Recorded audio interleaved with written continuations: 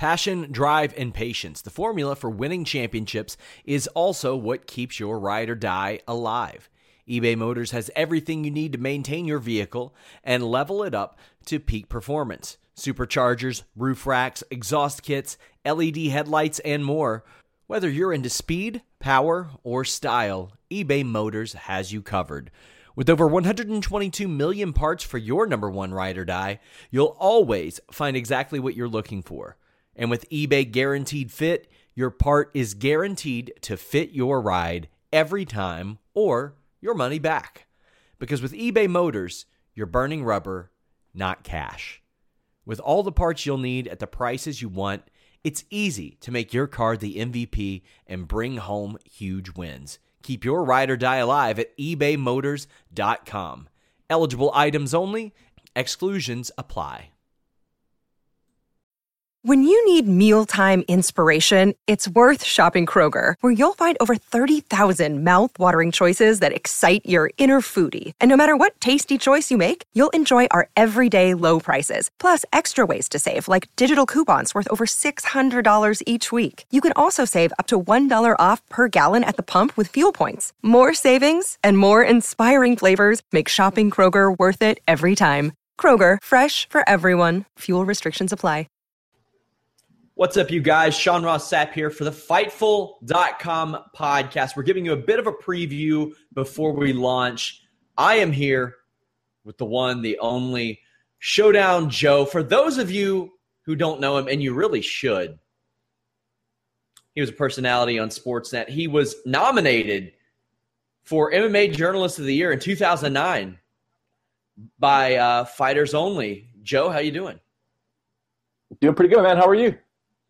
I'm pretty good. I got cut off by my own audio here. I started to hear myself, and I was like, uh-oh, what's going on? But we are clear. We are good. We've got a lot of fights to talk about, Joe. Of course. We kick off our first show here, and there's like, 3 events? I mean, this takes me back to one International Fight Week, I don't know if it was 2 years ago or a year ago, when I think it was the first time the UFC had 2 events in 1 week. And I'll never forget my producer, my camera guy, everybody was exhausted, and we all woke up I think it was the Saturday morning or the Sunday morning. We're like, yeah, we have another full day to do here. Imagine this week being down there covering this. 3 events, back to back to back, 3 weigh-ins. I mean, unbelievable fight week.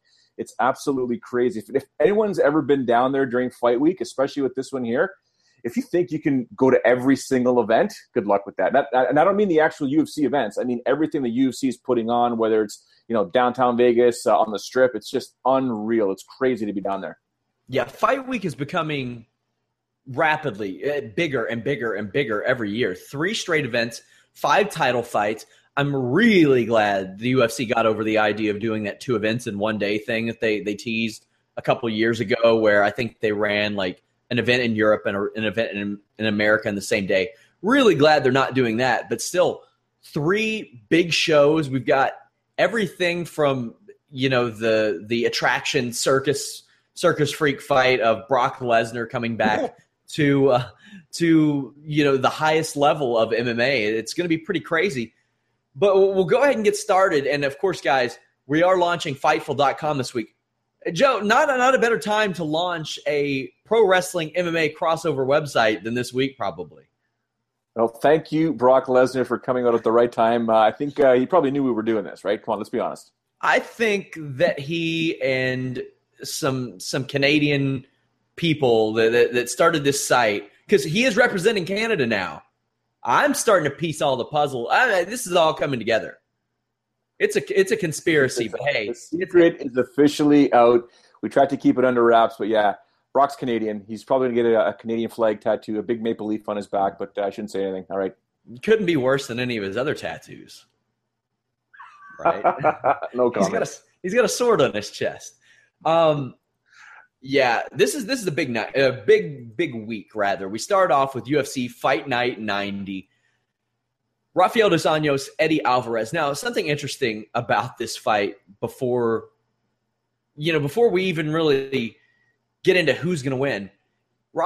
Eddie Alvarez said that he did 150 rounds of live sparring for this fight and that he doesn't believe in overtraining. What do you make of that, Joe?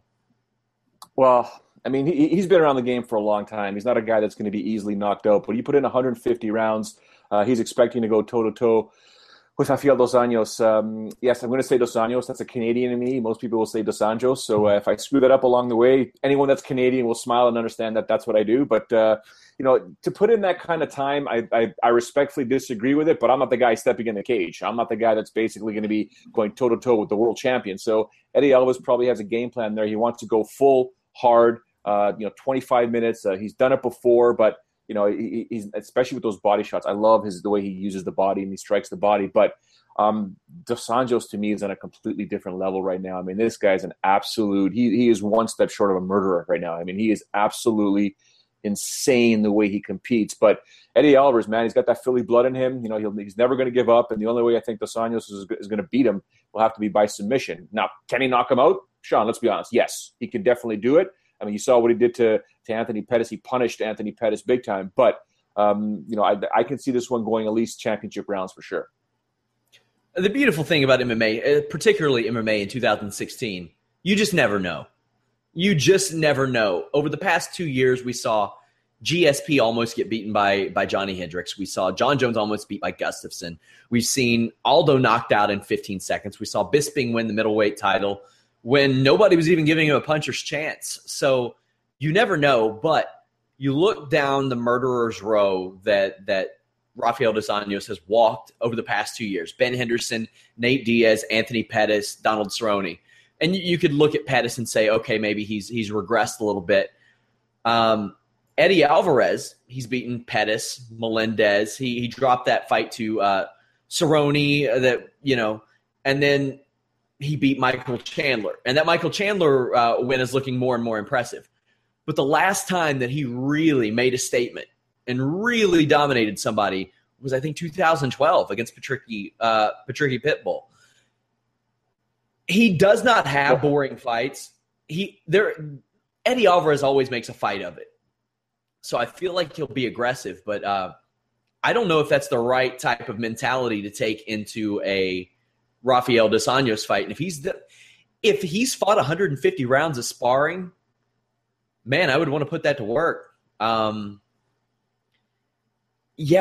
way that Rafael Dos Anjos has fought over the past 2 years, if you would have told me that this is how he would be in like maybe 2011, I would have said no way. In his early 30s, that's kind of unbelievable. So who you got in this one, Dos Anjos? Yeah, I'm going to go with Dos Anjos only because he's the champ right now and the way he's competed since he's been on this run to become the champion. I mean, the guy's looked absolutely fantastic. Now, Eddie Alvarez, in my opinion, if you're going to beat a guy like Dos Anjos, you've got to pick and choose your opportunities to go in there and try and finish him off. I mean, that 150 rounds was not just, conditioning the body, which is what you really want to do, is condition the body, because Dos Anjos is going to be in your face. He may be calm. He may do the first 30 seconds of a round calm, but eventually he's going to close the distance, and he's going to want to stand and bang. And then that's what Eddie Alvarez probably wants. What he probably doesn't want is to actually go to the ground with Rafael. But, like you said, this is mixed martial arts. Anything can happen. I'm going to go with over a decade, maybe more, where I stopped predicting fights in terms of this is what's going to happen. I remember Gray Maynard telling me one time in an interview that we did up here, he's like, Joe, you know what? Paper doesn't fight paper. It doesn't matter what we break down, what we look at, the stats and stuff like that. Paper doesn't fight paper. And that's when I came up with my analogy. And whenever I used to call fights or whenever I do anything, you know what, guys, girls, let them step into the cage. Let them step into the cage or the ring, referee, signal them, and let them go at it. We just don't know. A fight's a fight. I mean, I can't even tell you the amount of conversations that I've had with Faraz Zahabi and George St. Pierre when I've gone to TriStar. And we just, we look at fights and we break down fights, and in the end, we say the same thing. Whatever, doesn't matter. And George always has the best analogy. He always says the same thing. Doesn't matter what happened in the training camp. It's not the best fighter that wins every night. It's the best fighter that night. So that's what's going to happen. I mean, who knows? I mean, there's so many psychological things. Look, I've seen fighters, Sean, heavily favored prior to walking into the octagon, show up to the arena, and, they start peeing. And they start peeing. And got to go to the bathroom again. It's a third time. It's a fourth time. They enter the cage dehydrated as a heavy favorite. They can't go 7 minutes. They can't go a round and a half. I've seen it happen so many times. I've seen guys almost back out of fights before they get to the octagon, before they get to a ring years ago, because they had, get this, runny eggs for breakfast. Messed up their stomach. screw things up. I know stories about guys and having really bad situations with their wives, with their kids there, girlfriends that, should not have been on the trip with them.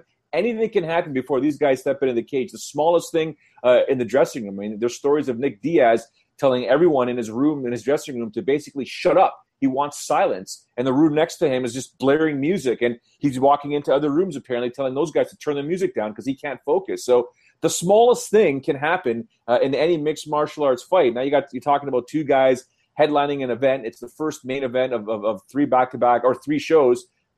Anything can happen. Who knows, man? That's the beauty of mixed martial arts. We can break it down as much as we want. Doesn't matter. Referee, step out of the way, let them go. Rafael dos Anjos was slotted to face Conor McGregor in the fabled red panty night. Now he is headlining a card on UFC Fight Pass. I don't know how to approach this. I don't know how to really put this into question. How do you think he felt losing that fight and then being told, hey, you're going to be on Fight Pass? You're headlining Fight Pass, but you're on Fight Pass. I can address this in a few different ways, Sean, and you're privy to an article that I put together that's going to be up on Fightful probably within the next 24 hours or so. It's not the fights necessarily that make sense, and people think, oh, Joe, are you taking a shot at Dana White and Joe Silva and Sean Shelby? No. I would never do that. Those are guys that have always given me the time of day and have treated me like gold. But the reality is not every fight makes sense. And what often does make sense is the money fight. It's the money fight. And Dos Anjos wanted that Conor McGregor fight. Conor wanted that Rafael Dos Anjos fight. It's the money fight. It's the fight that makes the most money for both parties involved. And the fact that, he goes from Conor McGregor to now headlining a Fight Pass show or it's on Canadian television. It's going to be airing on one of the networks. But, he'd much rather be on a pay-per-view headlining versus Conor McGregor, win or lose, because that paycheck would be absolutely huge. I mean, ask Dominic Cruz and Uriah Faber before this last fight what it would have been like to fight in an Anderson Silva-Chael Sonnen fight and the amount of money they would have made competing in the octagon that night. Mixed martial arts is all about money, and I'm kind of hinting at the article, but just take a look at the women's bantamweight division. It's all I have to say. Before you think you know who the right person is based on the rankings to take on the champion, think money first. Absolutely. Couldn't agree more. Co-main event of the night, Roy Nelson taking on Derek Lewis. Derek Lewis has been on some kind of tear. Now, 3 wins in the heavyweight division is impressive really at any point because you could breathe in the general direction of a heavyweight and it might knock somebody out. But Roy Nelson struggled in that he's never defeated a top 10 fighter in the UFC. Derek Lewis isn't quite there yet. He's on the cusp of becoming maybe top 10, top 11 fighter. This is going to be Derek Lewis's biggest test yet, and maybe a test to see if Roy Nelson can still hang. What are you looking for in this fight? Well, look at this. Make sure Roy Nelson's chin is still there, and I think it still is. This is the fight that's going to put Derek Lewis on the map, at least with many of the not just the hardcore fans, but slightly above that hardcore level, lower than the mainstream, but somewhere in between there. I think this is the fight that potentially will put Derek Lewis on the map because if he takes out Roy Nelson, it's a big win. It's a big victory. It catapults him in the rankings pretty much. Although, like you said, the heavyweight division, there aren't many guys in the rankings per se, but it'll move him up there pretty nice. But at the same time, Roy Nelson just has to be Roy Nelson. He's just, sometimes for argument's sake, when I've talked to Roy and just in general, he's too calm for my liking. I don't think he really shows off what I've always, busted his chops for, which is his jiu-jitsu. I really think he could have gone on a tear in a different manner in his mixed martial arts career if he'd have just used his jiu-jitsu, which, I mean, he's had a black belt from Renzo Gracie for 8 years now? He just doesn't use it because he's told me a million times, you know what? Why use it when everybody wants to see knockouts? Everybody wants to see me finish people. I was like, well, what about the victory? What about the win? You keep beating guys. If you can beat a guy in that, in the top 10, top 5, you move that much closer to a title. He's been there. He's been on the cusp before. But, why do you want to stand and bang with Derek Lewis? You got full of fighting guys that are young and hungry like that. Just take them down on the ground, get on top of them, smother them, pound them away, and finish them off. But, Roy Nelson. Roy Nelson's an enigma. He's going to do whatever he wants to do. Big country is big country. And I'm still going to pick him to win this fight, to be honest with you. But, he's got to be careful. Derek Lewis is no joke. Yeah, I don't think it's a coincidence that of Roy Nelson's 8 UFC losses, 7 are by decision. He's won 1 decision. The one guy to knock him out is Mark Hunt, which, come on. It's Mark Hunt.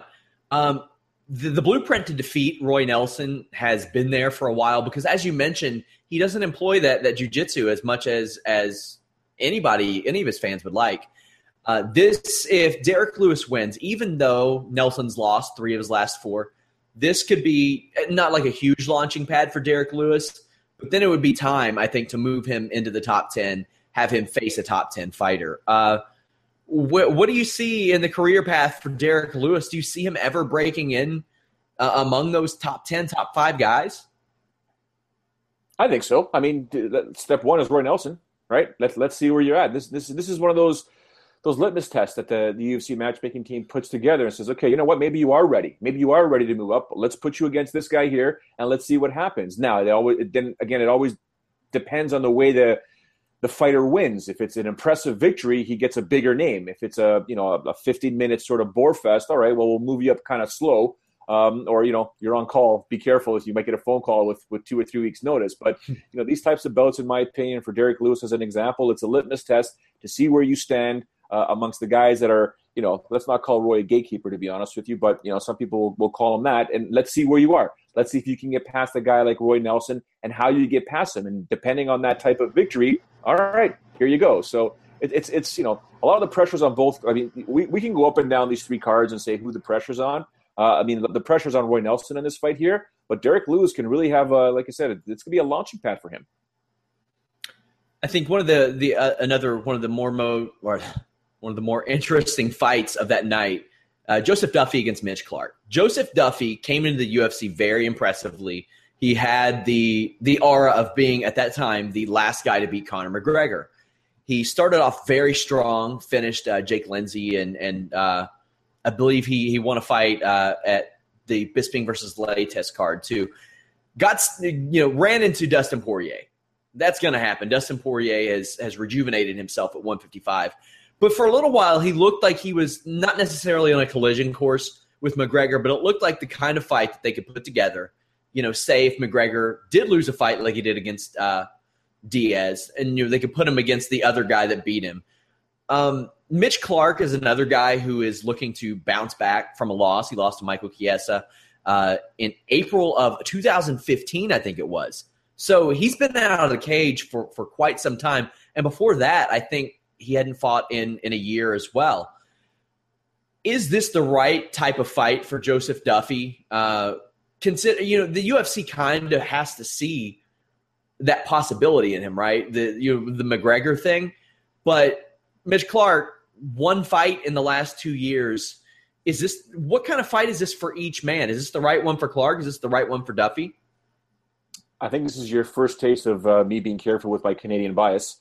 Because Mitch Clark being Canadian, it's very difficult for me to root against any Canadian or pick against any Canadian. But Joseph Duffy, in my opinion, is an absolute stud. And like you said, he ran into Dustin Poirier. And Dustin Poirier right now is on a completely different level. He's got this amazing resurgence. So we can't knock Joseph Duffy for running into that crazy, absolute, insane wall that is Dustin Poirier. Now, for Mitch Clark, again. Where's the pressure? The pressure's on him, obviously. He's got to come out victorious. But Duffy, and you mentioned the UFC and that potential collision course with Conor McGregor, goes back to my money fight. That is a huge money fight, one that you can easily promote. They could get the rights to the footage easily that showcase that first fight. They could do TV shows around that. Conor McGregor would go absolutely ballistic, ripping apart Joseph Duffy, and then you'd have a fellow Irishman ripping apart another one. It'd be a great, great sell. Again, the country of Ireland would go absolutely ballistic in that fight. But, Mitch Clark is standing in the way right now. Mitch Clark has a habit of surprising people when they least expect it. I mean, he's one of those guys that, kind of looks awkward sometimes, but he can fight. He can tangle. He can bang. And, don't be surprised if he grabs a hold of Duffy's neck and finishes this one. I mean, anything can happen. We all know that. But, I'm going to lean towards the non-Canadian, the Irishman. I love the way Joseph Duffy fights. I've heard nothing but good things when he did some time over there at TriStar. Faraz told me many, many good things about him. So, and I've watched Joseph Duffy for a very long time, as I've watched Mitch Clark, but I'm going to give the edge here to Joseph Duffy. And, maybe we can keep that dream alive of having these two Irishmen actually step into the octagon. But, Sean, I'm going to reiterate, don't be surprised at all if Mitch Clark grabs a hold of Duffy's neck and something bad happens to the Irishman. I think you're just setting the stage and you're picking the Irishman. That way you can do like clean sweep for the rest of the weekend, just Canadian guys. I think that's what you're setting up. Good point.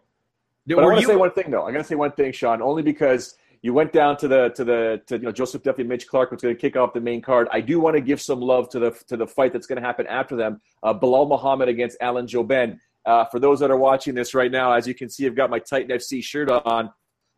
Belal Muhammad before he's their welterweight champ and wins the title and then moves on, gets automatically called by the UFC. And here you go, Alan Jouban. Right, so he's got a tough fight, and for anyone that doesn't know Belal Muhammad, what a nice guy. This guy is just, I can tell you stories about how this guy saved my behind during that broadcast for so many different reasons. He's in the main event, and he's on standby whenever I needed him to do a 2 or 3 minute hit during the broadcast. And every time we were ready to go, something would happen. I'm like, Belal, I gotta go. I'm sorry. I'll come back. And I'd come back half an hour later and he's getting his hands wrapped. He's like, yeah, Joe, let's do it. So, I felt so bad despite being told by the truck, listen, we need him. We got to promote him. We got to do this. We got to do that. And this poor guy's getting ready for a main event for a welterweight title fight that could potentially get him in the UFC. So I got lots of love for Belal Muhammad. As much as I think Alan Jouban, Sean, is a fantastic fighter, my heart's with Belal in this one here. Yeah, I'm actually going with Belal in this as well. Undefeated, a Bellator veteran as well. I kind of skipped over that one. Not intentionally.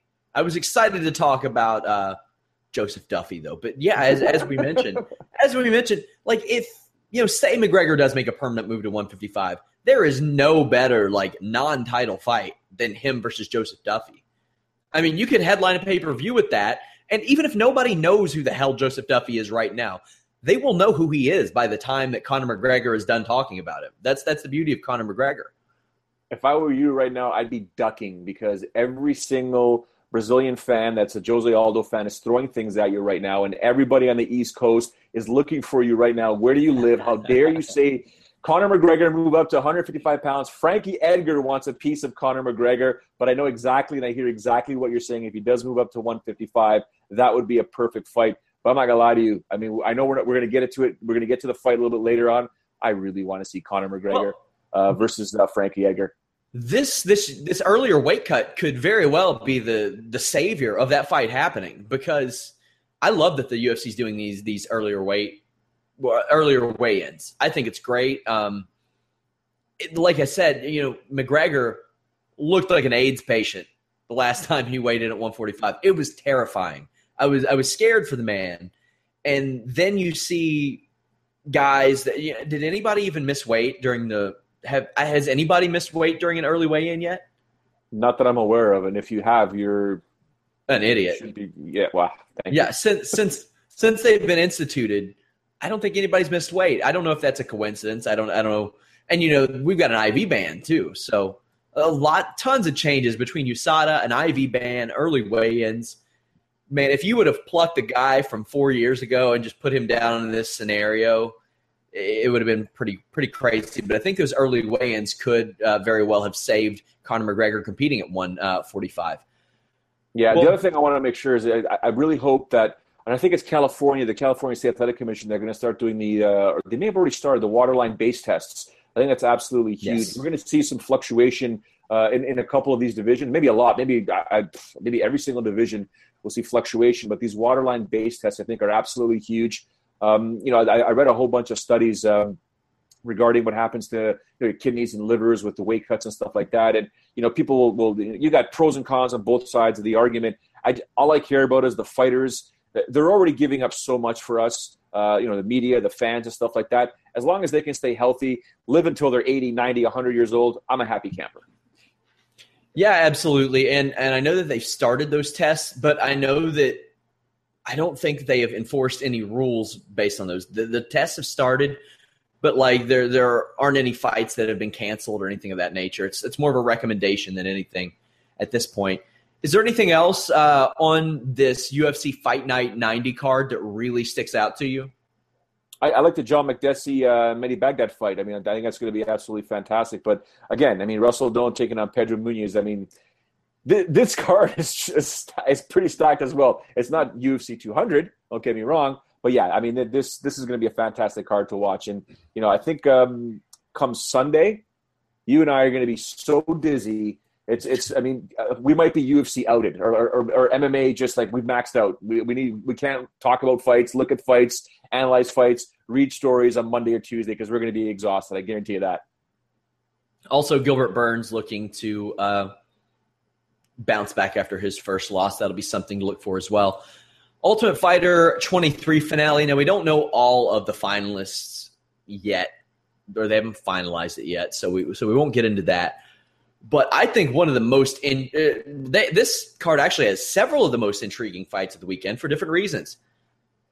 Gray Maynard is fighting at featherweight.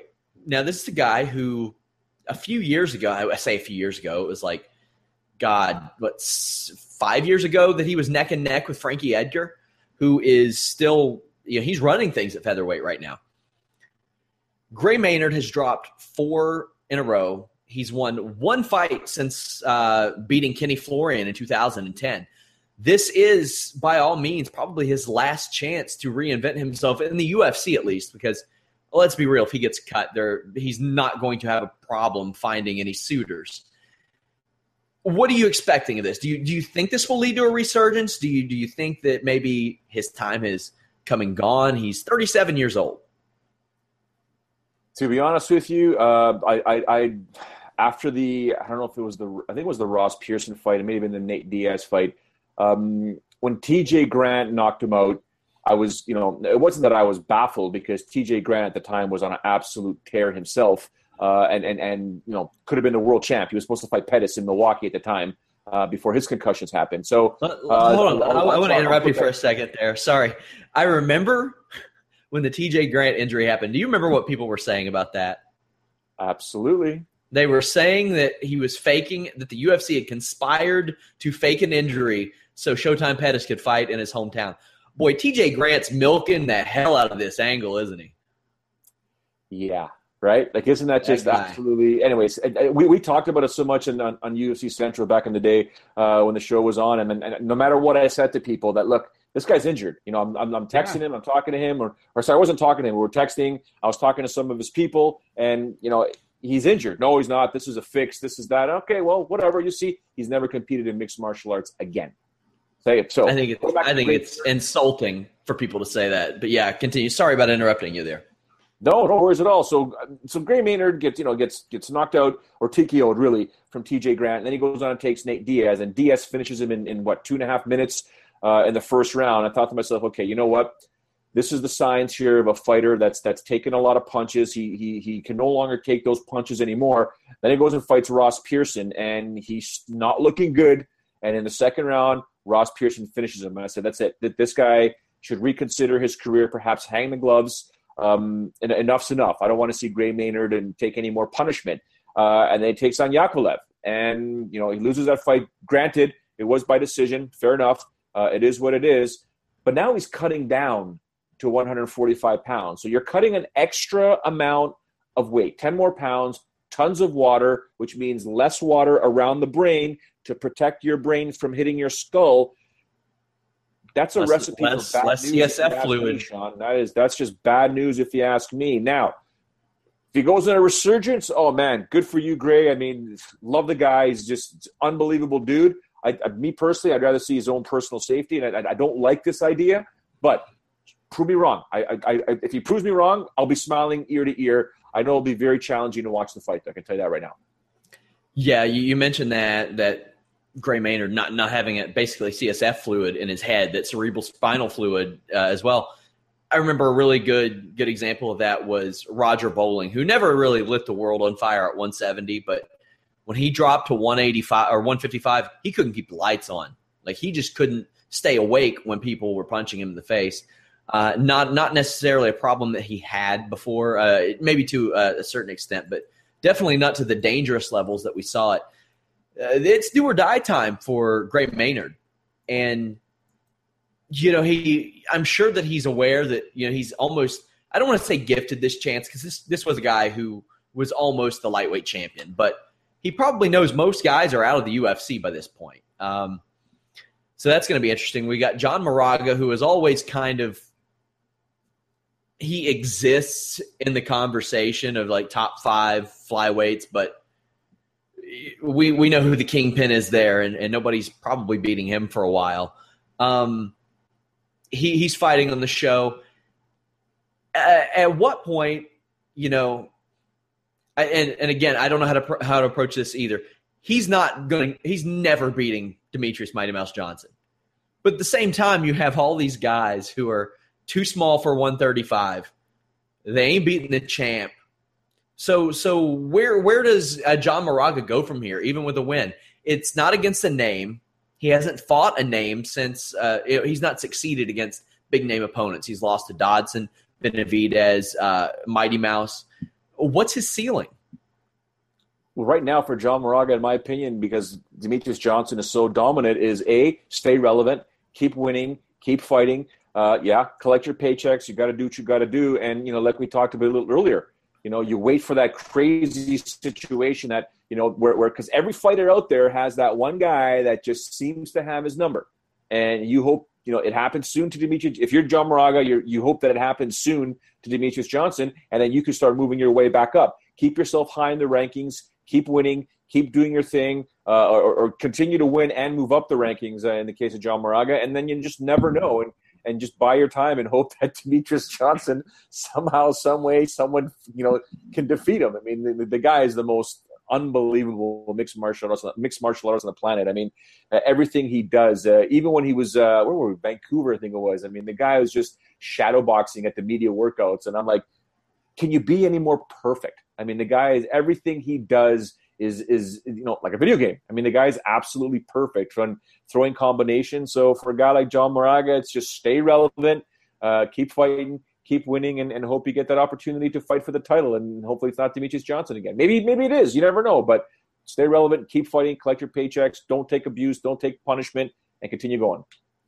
Underrated fight on the Fight Pass prelims of this show. Jake Matthews, he's won 4 or 5 in the UFC, taking on Kevin Lee, who I think he's won 5 of his last 6 in the UFC. So a little under the radar, 2 really, really good lightweights. Should be a fun fight. Anything you're expecting out of this one? Well, I mean, anytime you mention Jake Matthews, I think main card, despite it being somewhere in Australia, but at the same time, Jake Matthews was almost, we were at one point we were calling him the Rory McDonald of Australia. I mean, this guy has all the upside in the world. I mean, when he lost to James Vick, I was still kind of like, whoa, okay. I mean, guillotine, wow, first round. I didn't see that one coming. But Jake Matthews is a fantastic fighter. He's young. He's going to make a mess of this division, I think, in the future.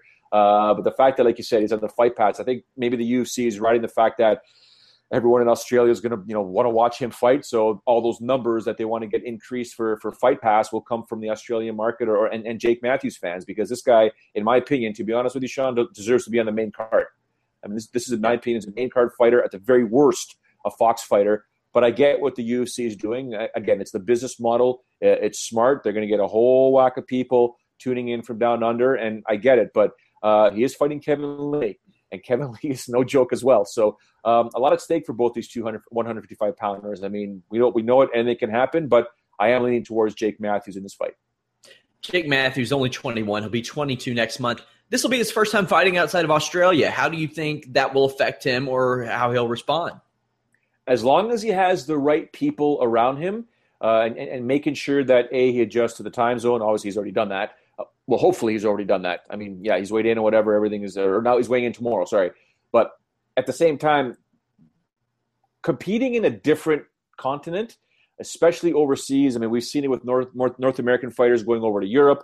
We've seen it when Europe fighters come over here. We're talking Australia, man. Australia coming over to the States. And, as long as he has the right people that have been there, done that, coach him and tell him to understand to do certain things – you got to make sure you have the right sleeping pattern, train at the right time, and especially with the training camp. The important thing, in my opinion, and not a lot of guys subscribe to this. You talk to a bunch of coaches that say it's it's crap. Other ones say, no, you've got to do it. If my fighter's fighting at midnight Eastern, he's training from 10 p.m. to 1 a.m. And it's very, so when you're in Australia, you got to basically take care of that time zone and figure out, okay, mathematically speaking, what time am I fighting when I get to Vegas? If your body gets acclimatized to that, you're going to be fine. It's the worst when you're training for, so it's a fight pass card. It's probably going to be on 7:00 Eastern, 8:00 Eastern. No, I would say that's 7:30 Eastern is when he's probably going to be in the octagon.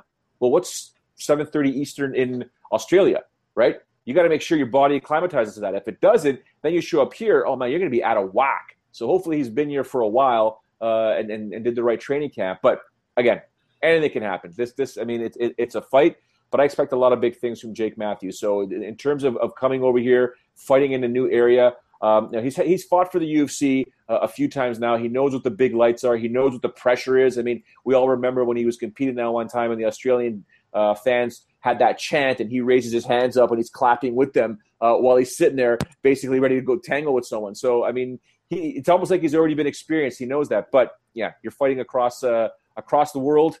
Hope you're ready, son. Another underrated fight, this on the main card, Thiago Tavares, 3 of his last 4 beat Clay Guida, but he's missed, I think it's been 8 months since he fought against arguably one of the best Asian talents in mixed martial arts today in Doo Ho Choi, who has 2-0 in the UFC. You don't see a lot of guys popping up out of South Korea that are doing as well as him. They had that horrible Ultimate Fighter show in Asia that didn't really produce a lot. You had a guy who had never sparred that somehow made it near the show. That's not the case with this guy. He beat Sam Sicilia also in November, so they both missed about the same, or not missed, but been out of the cage for about the same length of time. Kind of like Jake Matthews, Choi, traditionally fights in Japan, South Korea. He did fight in Texas, but only spent about 18 seconds in the cage in that fight. Do you think that affects him, and how do you think this fight plays out? Well, about 2 fights in the octagon and combined time of less than 2 minutes.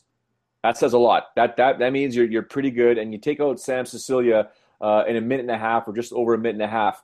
This guy is technically the real deal, but you take it on now. This is what I was telling you before about when the UFC puts you against somebody, how do you do against them? And if it's a dominant victory, well, here you go. Well, now you got Thiago Tavares, who we all know isn't doing very well right now, but Thiago Tavares is still a tough guy. He's been around the block, 4 or 5 times. This guy knows what he's doing. So again, another fight for Choi that could potentially, or another fight like we talked about with Derek Lewis. You beat a guy like Tavares, people are going to start raising some more eyebrows and be like, whoa, you took out Sam Sicilia and Tavares back to back.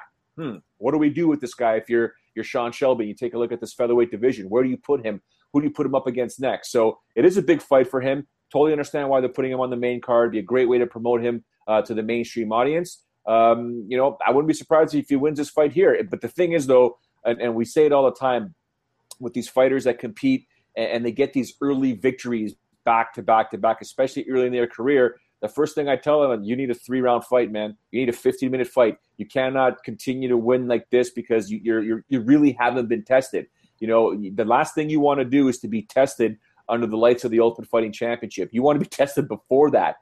This guy's had his scraps. He's had his wars. He's had his scraps, whatever. But, you come into the UFC, you don't want to have that false sense of confidence because confidence is huge to fighters. You don't want to have a false sense of confidence. I don't think he's going to have that. But, yeah, you do want to make sure that you do get, quote-unquote, put your time in the octagon. This guy's had less than 2 minutes in 2 fights. So we'll see what happens.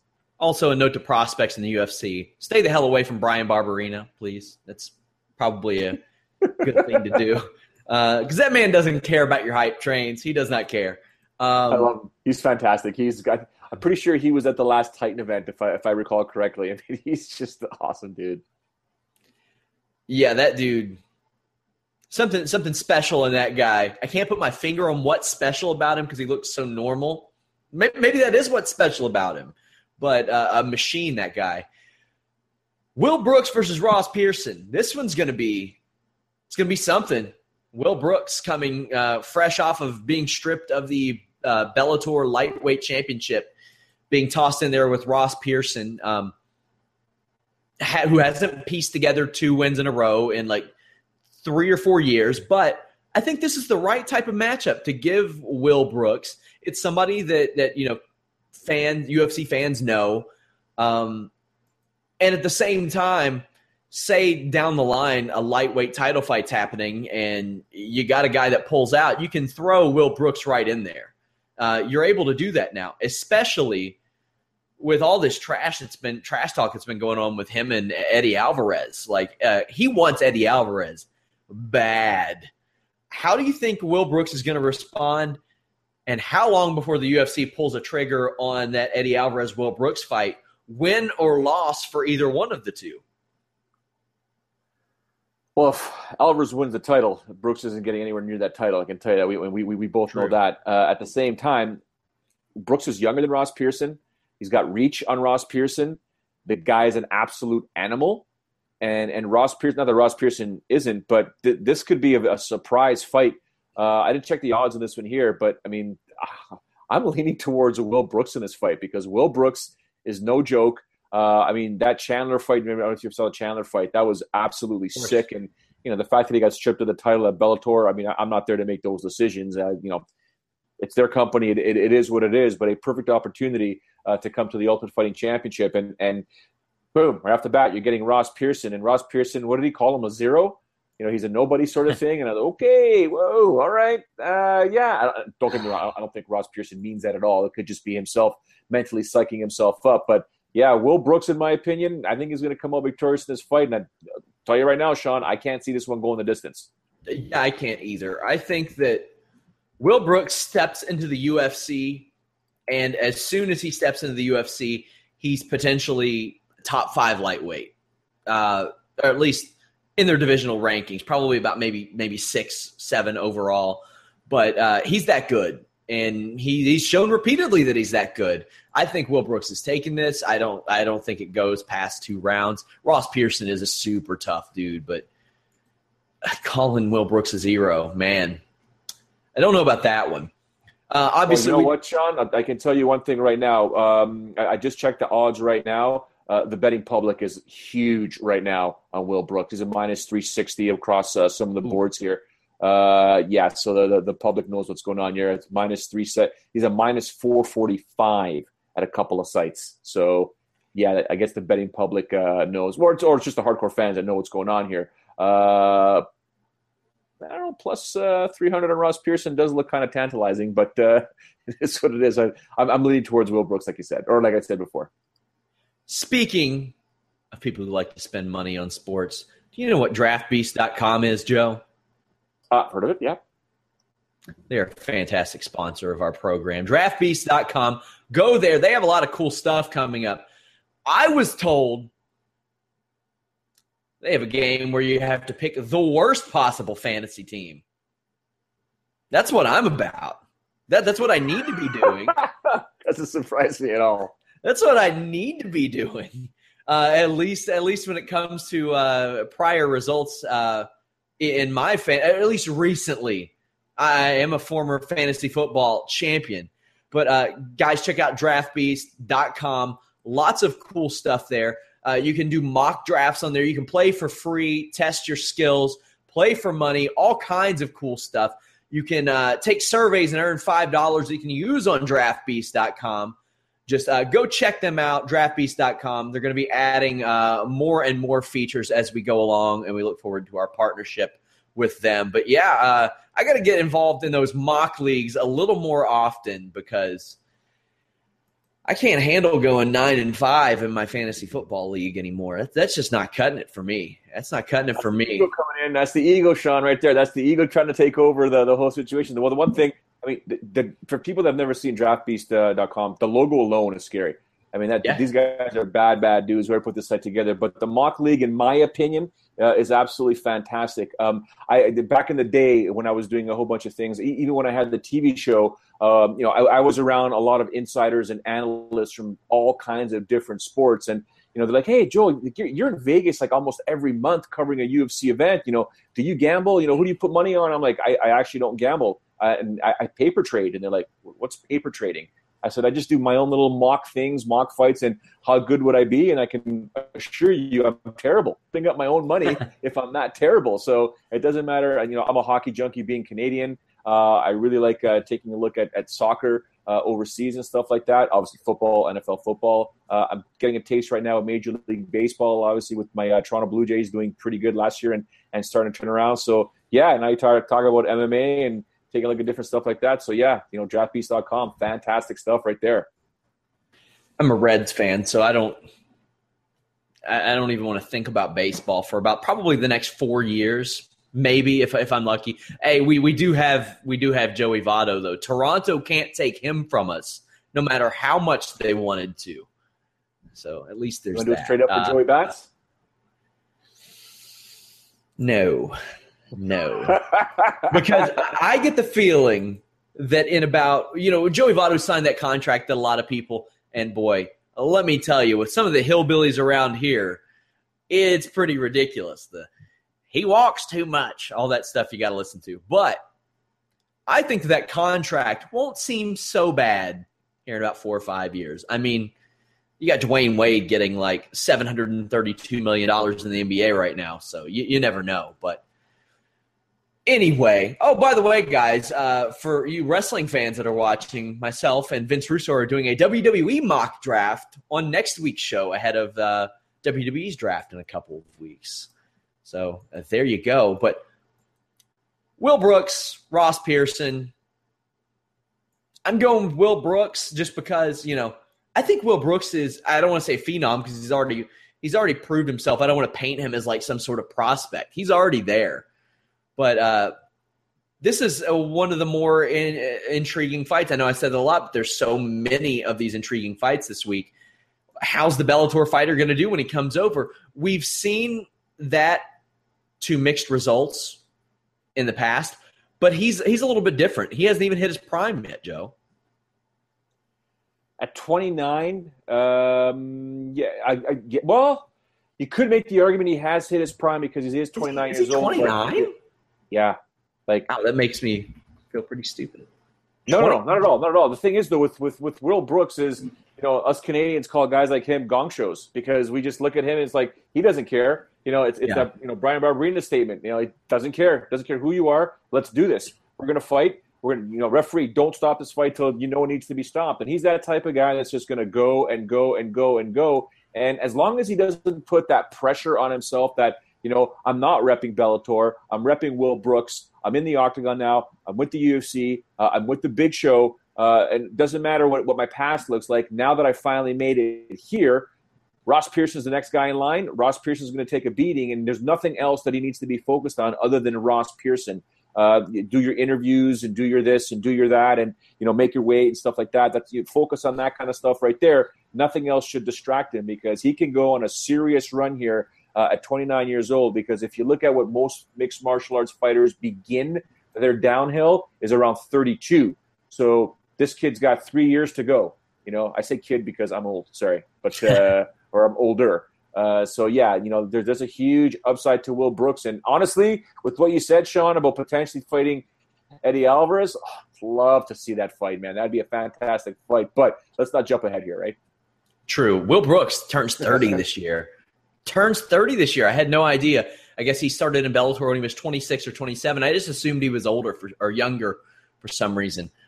Main event, Ultimate Fighter 23 finale. Joanna Jędrzejczyk defending the women's strawweight championship against Claudia Gadelha. These two fought before. Very close fight. Many people thought that Gadelha had it. Who did you have in that first fight? Who did you think won that fight? I think I scored it for Gadelha. I think I scored it for Claudia, I'm pretty sure I did. And Joanna Jędrzejczyk, 5-fight winning streak. She looks to extend it to 6. She would tie Ronda Rousey for the longest winning streak among any female in UFC history. That's something to look out for. Now, this fight, very, very close. Both women have been just complete slaughterhouses since this fight happened. I mean, the things that Joanna Jędrzejczyk is doing to other human beings, I feel guilty watching sometimes. And I'm not saying that because it's female. I'm saying this is a human being. It just doesn't seem fair. It does not seem fair to send other human beings in there against Joanna Jędrzejczyk. And I completely concur. If there is any, like, if there is any defense of the American, like, fight against the Second Amendment, just, we don't need guns in this country. We need like 1 million Joanna Jędrzejczyks to just line up and go at whoever's giving us problems, because the war's not going to last very long. Joanna Jędrzejczyk, Claudia Gadelha. Now, these two women hate each other, and I love it. I love Joanna Jędrzejczyk. She is one of those people who just gets it. Her English isn't the best, but I think that's part of her charm. Like when she looks at Gadelha from across the press conference, and she's like, "You're lucky I don't hit you." I'm like, man, I love this woman. She's great. This fight is, tough to call on paper, but as you say, they don't fight fights on paper. How do you think Gadelha will respond to the way in which she lost the fight last time? Because, one has to think that she can't count on the judges, or at least she's got to think that. You take a look at these two ladies, and this is a rematch we've all been waiting for. And you look at the betting lines here. You want to talk about value? Johanna's minus 130. She's the champ. You'd figure a champ would be somewhere minus 200. This is the champ here. So the public out there, whether it's the bookies or not, trying to make their vig or whatever, but at the same time, this is a close fight when it comes to betting. I don't think it's that close. I think Johanna's that much better since they last fought. She is a punishing human being. And just to go back to the comment that, you're sort of, almost correcting yourself and saying, not correcting yourself, but saying, I'm not saying because it's women. No way, man. This is a bad human being. Like, she does not have any respect for any of her opponents when she's in the cage. Maybe she'll talk it. She's not the Conor McGregor of the female world, but at the same time, she's like, what she did to Carla Esparza before that fight was she got into her head. And that's what she does. She's going to get into her head, and then when you step into the octagon with her, she's going to punish you. And there's nothing, there's a lot of arts that make up mixed martial arts, but when you see a Muay Thai fighter punish another human being, it is one of the scariest things to see. For anyone that's ever trained Muay Thai, you know what it's like, what your shins feel like, what your thighs feel like, what the outside of your thighs feels like when you're trying to condition them, what your elbow, what your skull feels like. That's what she does to people. And she does it in a real fight with 4-ounce gloves. She retired Rosie Sexton. You know how tough you got to be to retire Rosie Sexton? That woman was a pioneer. And like after Jędrzejczyk, she was like, I'm out. No more. I'm trying to remember what fight it was that I interviewed her. And I'm sitting there and I'm talking to her and I'm like, you are an absolute sweet, and I couldn't even say the word sweetheart in my own skull because I realized who I was talking to. I was like, no, you're a killer. I don't want this conversation's this interview's 3 minutes long. We got to get this on the air. Whoa. And to watch her compete and to watch her fight, she is something else. But Gadelha is just, Gadelha is good. Like, don't get me wrong. She, in my opinion, she has to win this fight early. Okay, I don't know if she's going to pull a Miesha Tate, Holly Holmes situation where she pulls it off out of nowhere, blah, blah. I think if you beat Johanna, you got to basically beat her when hopefully she doesn't come to the cage completely soaked in sweat. You hope that she's dry and you're able to lock in some sort of submission. Can Claudia pull it off, Sean? Of course she can. Let's be honest. And she's a fantastic. This is the story of the one. As a maintenance engineer, he hears things differently. To the untrained ear, everything on his shop floor might sound fine, but he can hear gears grinding or a belt slipping. So he steps in to fix the problem at hand before it gets out of hand. And he knows Grainger's got the right product he needs to get the job done, which is music to his ears. Call, click Grainger.com, or just stop by. Grainger, for the ones who get it done. Fighter, but like you said, like I'm concurring, Jędrzejczyk is a bad woman, and I think we're going to see this when these two ladies get into that cage. Now, very quickly, so we can move on to the main card. We spent a lot of time on the first two. Say Gadelha loses, whether it be close decision or first round stoppage. Is there room for a third fight? Because that'd be two that Gadelha's lost, and that's not a good thing. but how close the first fight was. Would she have a chance at a third fight? When you look at the division itself, you could always see, you could say yes. I mean, anything can happen at strawweight, but Esparza's there, Namajunas is there, Tecia Torres is there. I mean, there's people that are coming up, but they eventually have to get through Gadea. And if Claudia can pull up, let's say, so we're going with the fact that Claudia loses in this fight here. Okay, do you want to put that third fight on? It's going to be very difficult for the UFC to convince the public that, yeah, we do want to see it again, unless this fight here is extremely close again. If it's a dominant victory by the Polish superstar, no, I can't see Claudia getting that title shot anytime soon. It goes back to like our John Moraga comment.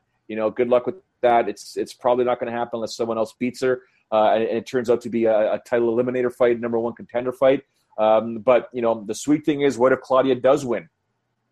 Now we have ourselves a trilogy bout, right? Or potentially could have a trilogy bout, right? So that's easier. It's an easier fight to put together. But Sean, we know it. It's MMA. Anything can happen. Who knows? And don't be surprised that we understand that while Paige Van Zandt is Paige Van Zandt, and they would love to have her be the champ. Let's just be honest for a second. So don't be surprised if some way somehow that fight somehow eventually gets put together. Paige in a title fight. UFC 200 Saturday night, the big one, arguably the most stacked MMA card ever. That Pride Body Blow was very, very stacked, especially at the time. But this one may trump it. We will have full coverage on Fightful.com, post-show podcasts, full coverage. We'll have anything you need to know, start times, how you can watch it, all that good stuff, preview articles, all that stuff at Fightful.com. Of course, follow us at Fightful Online on Twitter and Facebook as well. This prelim card has a couple of real crowd pleasers on there. Diego Sanchez versus Joe Lozon, Jim Miller versus Takanori Gomi, also Gegard Mousasi versus Thiago Santos. Which of those three fights are you looking forward to the most, and what are you expecting out of each of these guys? The old school guy in me wants to see the Fireball Kid, Takanori Gomi, but the realistic fan in me wants to see Diego Sanchez. That's it. Yeah. Point blank. You give me Diego Sanchez, anytime, anywhere, I'm tuning in. I mean, the guy is just so crazy and always puts on spectacular fights. And, Joe Lozon will, typical just bleed, if you know what I'm saying. Like, he'll just, whatever it takes, man, he's going to try to emerge victorious and silence his opponent. So, but give me Diego Sanchez any time of the day, Sean. I'm happy camper. Oh, my God. If you would have told me after the Melendez fights, after the Melendez fight, after the Guida fight, hey, this guy's going to be around for UFC 200, I'd have been like, there's no way. There's no way. You remember that guy, Dan Quinn, who used to post videos about stevia on YouTube? Do you remember him? Yeah. I remember Diego Sanchez went and hung out with him and was crediting stevia for some of his weight cuts and stuff. If you would have told me after that, I sure as hell wouldn't have said he's going to be around at UFC 200. But nevertheless, stevia evidently is the cure because Diego Sanchez is still around, somehow gets some pretty crazy decisions over the past few years. But he's won 2 of his last 3. I didn't see that one coming either. Also a little weird to think he's still only 34 years old. Only and 34 don't always go in the same sentence in MMA, but when it's Diego Sanchez and he's been around for over a decade, yeah, it does. Can't wait to see that. I thought it was good that Thiago Santos got put in against Gegard Mousasi. Not a gimme by any means. This is a far cry from a lot of replacement fights. Thiago Santos has won 4 in a row as well. Now, the man that everybody came to see, Sage Northcutt, is on the card. Yeah, no. Maybe the ladies that follow mixed martial arts want to see Sage Northcutt, but we're pretty sure there's other people that they want to see. But Sage Northcutt, yeah, I mean, he again, and I hate to say it, Sean, over and over again, he's a money guy for the UFC. They would love this guy to be the poster child of so many different events and on the front cover of so many different things, and he's got the look that any mainstream or any promoter that wants to get a product of theirs to the mainstream, Sage Northcutt has it. So they would love for him to go on an incredible run, and not that I'm saying that they're going to protect him But at the same time, he's the guy. And people sometimes wonder why I say that kind of stuff there. And the reason why I do say it is put yourself in the UFC's shoes. It's a business. Okay, forget it's a sport. UFC is not a sport. Mixed martial arts is a sport. The UFC is a business. And if you've ever owned a business, and I own 3, the whole point of business is to make money. Now, I don't run my businesses in a manner that's ever going to get me in any sort of trouble. It's not in the public eye. But the UFC is a business. And the whole point of being in business, Sean, as you know, is to make money. And Sage Northcutt, in my opinion, is money for the Ultimate Fighting Championship. So they want to make sure that he does well for as long as they can. And, we hear it all the time. And this goes back to my other theory that I just wish these guys would get paid a lot more money. Yeah. They deserve a lot more money. So, well, you need to watch out because Brian Barberino will show up across the street from each of your businesses, start a competitor, and shut them down. He is the prospect partner. That's true. Now, how do you think Sage Northcutt's going to react after this loss? And do you buy his pretty much an excuse that he had strep throat against Barberina? Wouldn't surprise me whatsoever because when he was I'm trying to get more information from my pals in Montreal about Sage's stint at TriStar and why he didn't go back. So I'm trying to get some more answers onto that as to what happened there. Do I buy he could have had strep throat? Perhaps. I mean, doctors do check them before they get into the cage. So yes, maybe no. How will he do coming back off of that loss? I think he's going to be perfectly fine. As long as he doesn't have strep throat, he'll be fine. Take some Ludens and some Robitussin and you'll be all right. And now we're getting into the real big fights. TJ Dillashaw versus Rafael Assunção. Now, if I'm Assunção, I would have said one of two things over this fight. I would have said, cool, I beat him already. Get me back in there. I'm ready to get a title shot after this. Or I'm saying, hey, man, I haven't fought since October of 2014. What the hell are you thinking? I'm thinking it's probably the former, not the latter. But I was a little surprised that they booked this fight after Assunção has missed almost 2 years. How do you think he does? He hasn't lost in like 5 years. He beat Dillashaw, Caraway, and Pedro Munoz as well. But this has to launch him into title contention if he wins, right? 100% it does. I mean, for those watching right now, the next however many fights that Mr. Sean Ross Sapp throws my way, I should say no comment. Go to my article tomorrow on Fightful.com because that's pretty much what I've talked about. But yeah, man, like if Rafael wins, Dominic Cruz, hello, how you doing, bud? Like he just took out this is the fight that he wanted so bad when TJ was the champ, but he couldn't get the fight. It never happened. Even when TJ defeated Renan Barão the first time, Assunção was like, hello, hey, I'm the champ. I beat TJ and I should get the next title shot. Forget Renan Barão and stuff like that. And then it just never happened and never happened. Well, now we have it. UFC 200. This is going to mean a lot. I mean, if TJ does take out Rafael, does he get a title shot? Ooh. I guess you could. The fight with Cruz wasn't like, I thought that Cruz won the fight. I did. I didn't think that there was really any controversy there.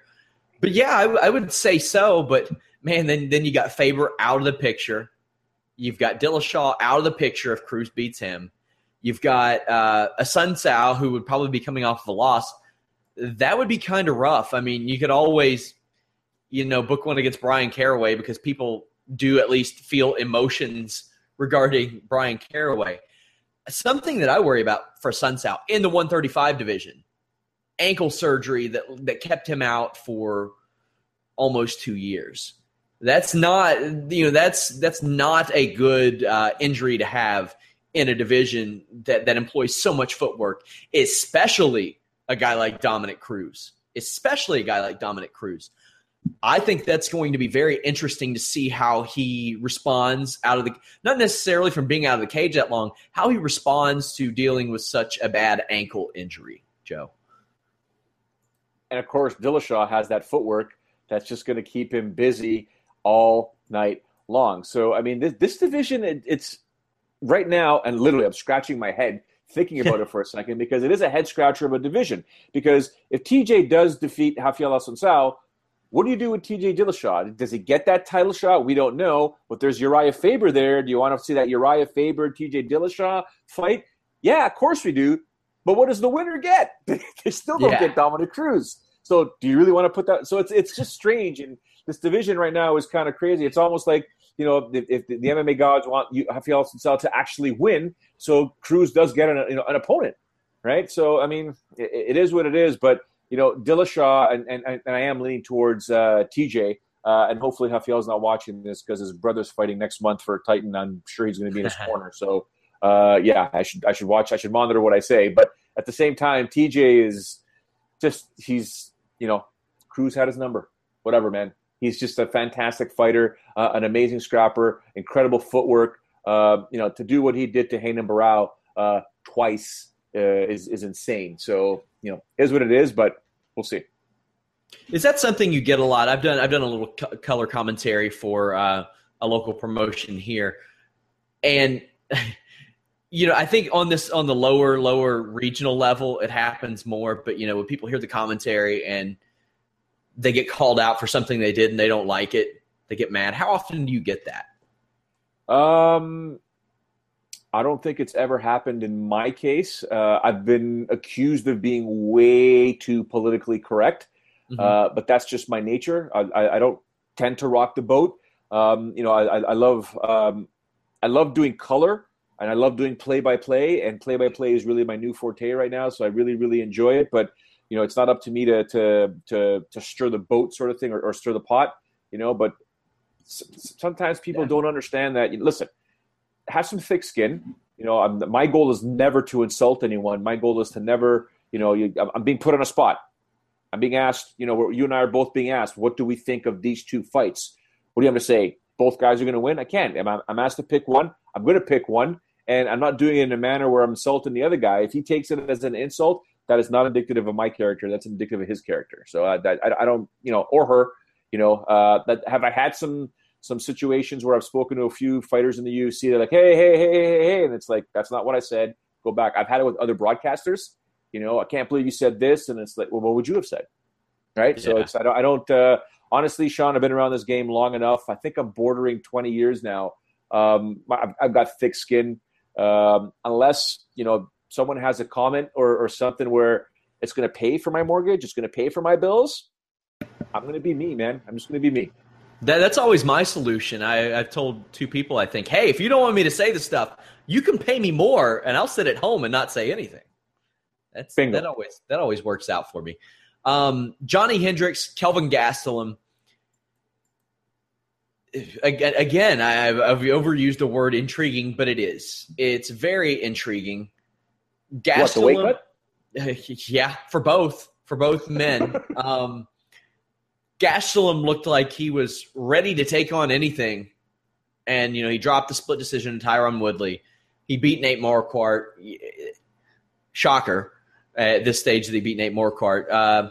Neil Magny, he's a tough one to get by.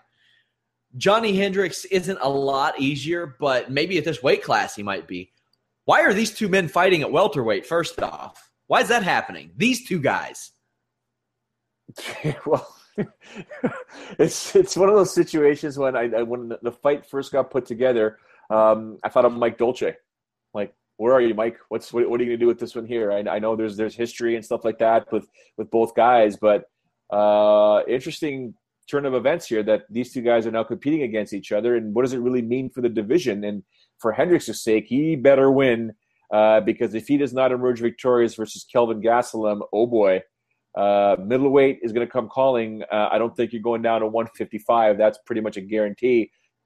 You're going up, son. Unless you can figure out a way to stay at 170, you got to beat Kelvin Gastelum to remain relevant and get back to Robbie Lawler, right? So, especially with GSP saying, hey, Michael Bisping's the champ, well, get out and call GSP. Get up to 185. There's options for Johnny Hendricks. I'm the last guy to, quote unquote, really beat GSP, despite GSP having his hand raised. So there are options for Johnny, but if he wants to stay at welterweight, you got to get past Kelvin Gastelum on Saturday night, son, and it better be a pretty good victory It can't be one of those situations that goes on for 15 minutes. If I'm Kelvin Gastelum and Johnny Hendricks, I'm getting on the phone, Skype, WhatsApp, Friendster, MySpace, and I'm doing anything I can to get a hold of the other guy. Hey, what are we doing at 170? Let's just do this fight at a catch weight of 180, maybe even 185. What are we doing here? We both got problems. For those watching right now, that's actually a genius call by Sean. Never mind. As facetious and joking as it sounds, it's happened before with Sam Stout, right? It can be done. Yeah, it's been done before, multiple times, by much wiser men, apparently. So, Johnny Hendricks, Kelvin Gastelum. We got two former champions on the prelim card. Juliana Pena, Kat Zingano. I think this is a great matchup for Juliana Pena. I think it's the right matchup for Kat Zingano. Now, we talk about people bouncing back after some stuff. To put it quite frankly, Kat Zingano's seen some shit lately. She's seen some shit. Personally, professionally, all of it. She had a huge weight gain as a result of it. And she's coming in to face Juliana Pena, who technically has, won 3 fights in a row in the UFC, but won 3 on the Ultimate Fighter as well. She has been untouchable since showing up on that show. She had some legal troubles of her own, but Zingano has spent, 14 seconds in the cage over the past 2 years, and they weren't a good 14 seconds. It was perhaps 14 of the most ill-advised seconds I have ever seen in an MMA cage, where she said, okay, we don't have a playbook on how to beat Rousey, but we certainly have a playbook on how to not get our ass kicked by Rousey, and that's getting into the clinch. And she ran and catapulted herself into the waiting arms of Ronda Rousey. She's back. Now, she dealt with the loss of her husband. That's horrible. It's horrible stuff. She had to deal with the things that she dealt with, obviously, Ronda Rousey. That loss was devastating. And, she had this weight gain that she documented. Can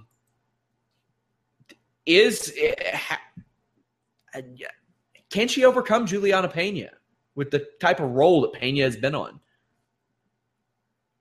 The only thing that can beat Kat Zingano, and no disrespect to Ronda Rousey, the only thing that can beat Kat Zingano is her brain, her mind. If she can be stronger, if she can stay mentally strong, I think she can take out Juliana Pena, who, by the way, is an absolute just a beast. It can only go up from here for Kat Zingano.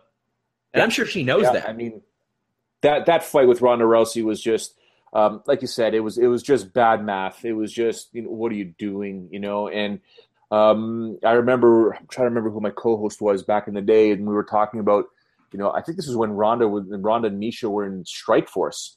And, how do you beat Ronda Rousey? And it was simple. Stay away, punch her in the face. Do not, under any circumstances, engage with an Olympic-level athlete because she is physically stronger than you.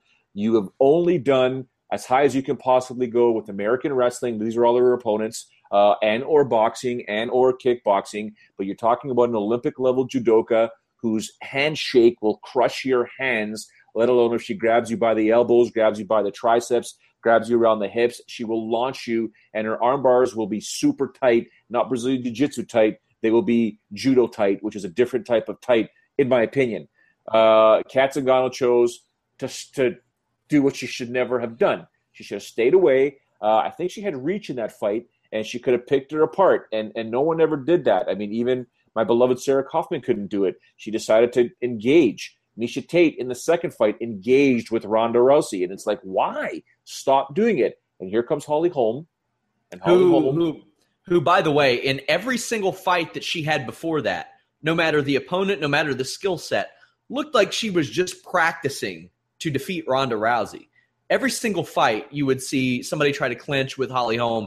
Even if she could have absolutely wrecked them in the clinch, she immediately backed out and would strike from range. It was like her whole career was in preparation. Well, her whole MMA career was in preparation to defeat Ronda Rousey using this game plan that, as you mentioned, was out there, or at least the idea of the game plan was, maybe this will beat Rousey. Yeah, there's. I'm pretty sure. Sorry, I was just looking down at my phone here. I'm pretty sure there's someone tuned in right now that bought me a very nice steak dinner when asked my opinion about who's going to win between Holly Holm and Ronda Rousey. And he said Ronda Rousey. I said this is why Holly Holm's going to win. So I got a nice little steak dinner out of it, and it's the way to beat Ronda Rousey. Kat Zingano has that ability, and she can do it against Juliana Pena because I actually believe she's a better striker than Juliana, despite Juliana being able to showcase that relentless, just nasty, I'm going to punch your teeth, you're going to eat chiclets for the next 20 or next 15 minutes.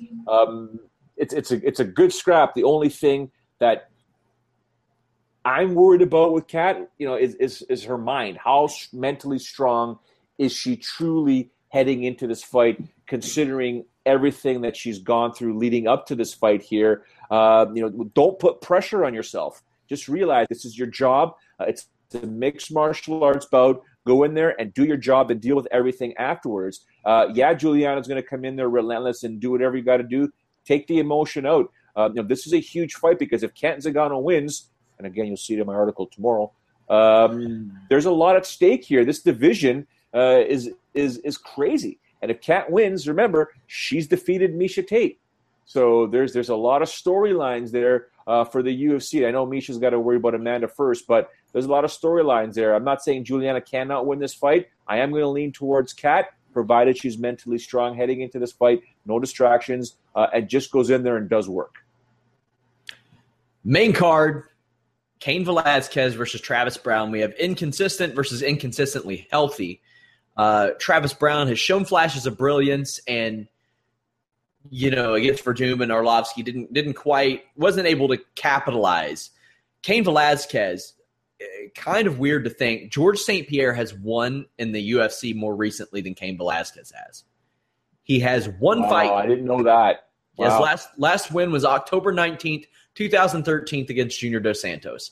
He has fought one time since then, and he got the brakes beat off of him. And you had people blaming the elevation. Well, Fabricio Verdum fought at the same elevation that Cain Velasquez did. Sea-level Cain is up there in the annals of history with motivated BJ Penn, pre-diverticulitis Brock Lesnar, those sorts of figures. This is an important fight for Cain Velasquez. He's not in danger of falling out of the top 5 or being cut from the UFC, but as it pertains to being a top-level title-contending heavyweight, after all of the injuries that he sustained, this is an important fight. And this is a pretty important fight for Travis Browne, too. He wants to prove that he can beat guys that are, a caliber above Brendan Schaub and Matt Mitrione. He can make his career off. Is there anybody left from Tough season? He can beat Roy Nelson. He's still got a couple guys from season 10 of Tough to beat. But I think that's it. I'm interested in this fight, but there are a couple guys, Assunção and Velasquez in particular. I want to see how they look in the cage after all these injuries. What do you think is going to go down? Well, seeing as this fight's not at elevation, I'm going to lean towards Cain, despite, listen, Travis Browne just has to land a couple of punches, and Cain's in big trouble. Big trouble. I mean, I joked with a couple of friends of mine saying, can you imagine we wake up Sunday morning and realize Cain Velasquez lost, and Travis Browne took out Cain Velasquez at UFC 200? I mean, what will go through our minds as Cain Velasquez was the guy, the one heavyweight we've all been waiting for to go on this incredibly massive run of victories. And kudos to all those people that were on my Twitter when he did win. No, he'll lose. Yeah, within 2 fights, he'll lose. I was like, no way, man. This is the guy that we finally had it, man. He's finally done it. We finally have a guy at above 205 pounds, heavyweight champion that's going to go on a run like we've never, ever seen before. and until he stopped off in a town called Fabrizio Verdum, and just, whoa, what the heck happened there, sort of thing. I was like, oh man, now, like you said, I didn't realize that. I mean, George St. Pierre won more fights than Cain Velasquez has in the past few years, which is kind of alarming and disturbing. But if the Cain Velasquez that I think in my head shows up, Travis Brown's going to have a long night. It's going to be a difficult fight for him. And although, even again in the clinch, Travis against the cage can cause a lot of damage with those downward elbows. But I'm leaning towards Cain Velasquez in this fight, although, some weird craziness going on in my head, which I'm sure my wife will probably say, yeah, that's normal. Me, Sean, you and I, all of us around the world waking up on Sunday going, Cain Velasquez lost? Yeah. See, now, if the UFC would have went with the original pitched idea and had a moat around the ring, we would have always seen sea-level Cain, because there would have been a literal sea around the ring. But hey, isn't Campbell McLaren? Didn't he try to put together an offer to buy the UFC? It might happen. Yeah, he did. He did, and I was told by someone I can't mention who. Campbell McLaren's an interesting guy, but take what he says with a grain of salt. Sure. Who knows? Listen, the guy was there when it started and realized, ended up losing it, and now he could be coming back. So you just never know. What that whole UFC sale thing is driving me nuts. I know it's been something that's been talked about for a very long time. I remember, where were we? Could have been Milwaukee when Pettis won the title. It was something we talked about with Dana White way back then. So who knows? 4 huge fights, marquee fights. Starts off with Jose Aldo versus Frankie Edgar, interim featherweight championship. A lot of times the interim title gets just thrown around and maybe slapped around where it shouldn't be.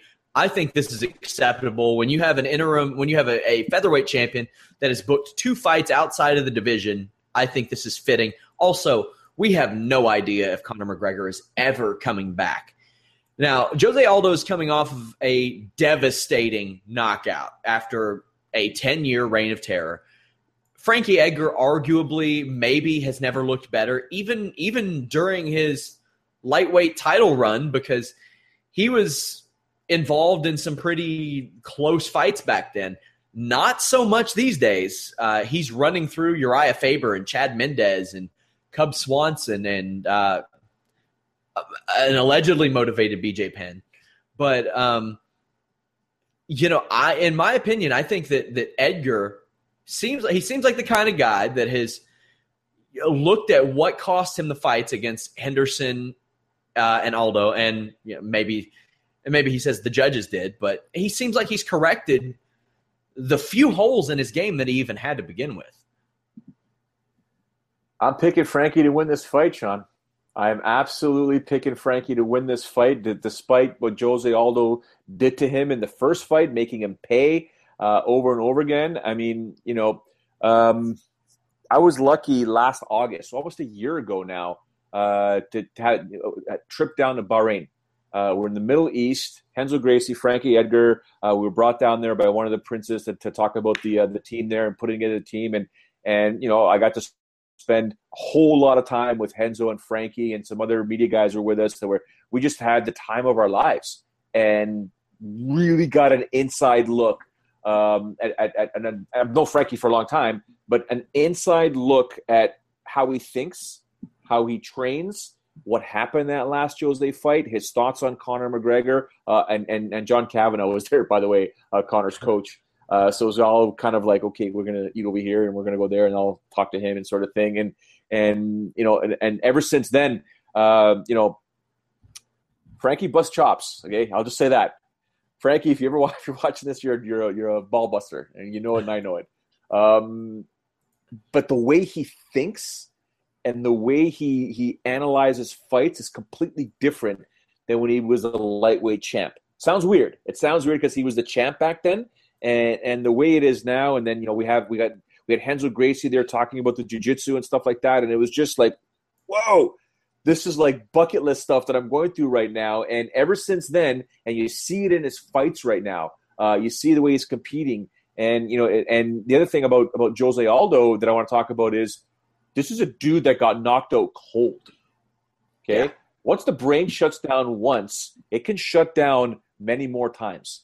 Okay, I may not have a whole stack of papers that have scientific proof on that, but we've seen it happen in boxing to elite fighters. We've seen it happen in mixed martial arts. Happens a heck of a lot in Muay Thai. But once the brain shuts down once, the ability to shut it down again can happen. And remember, these guys, like Jose Aldo, where they train in Nova União, those guys are no jokes.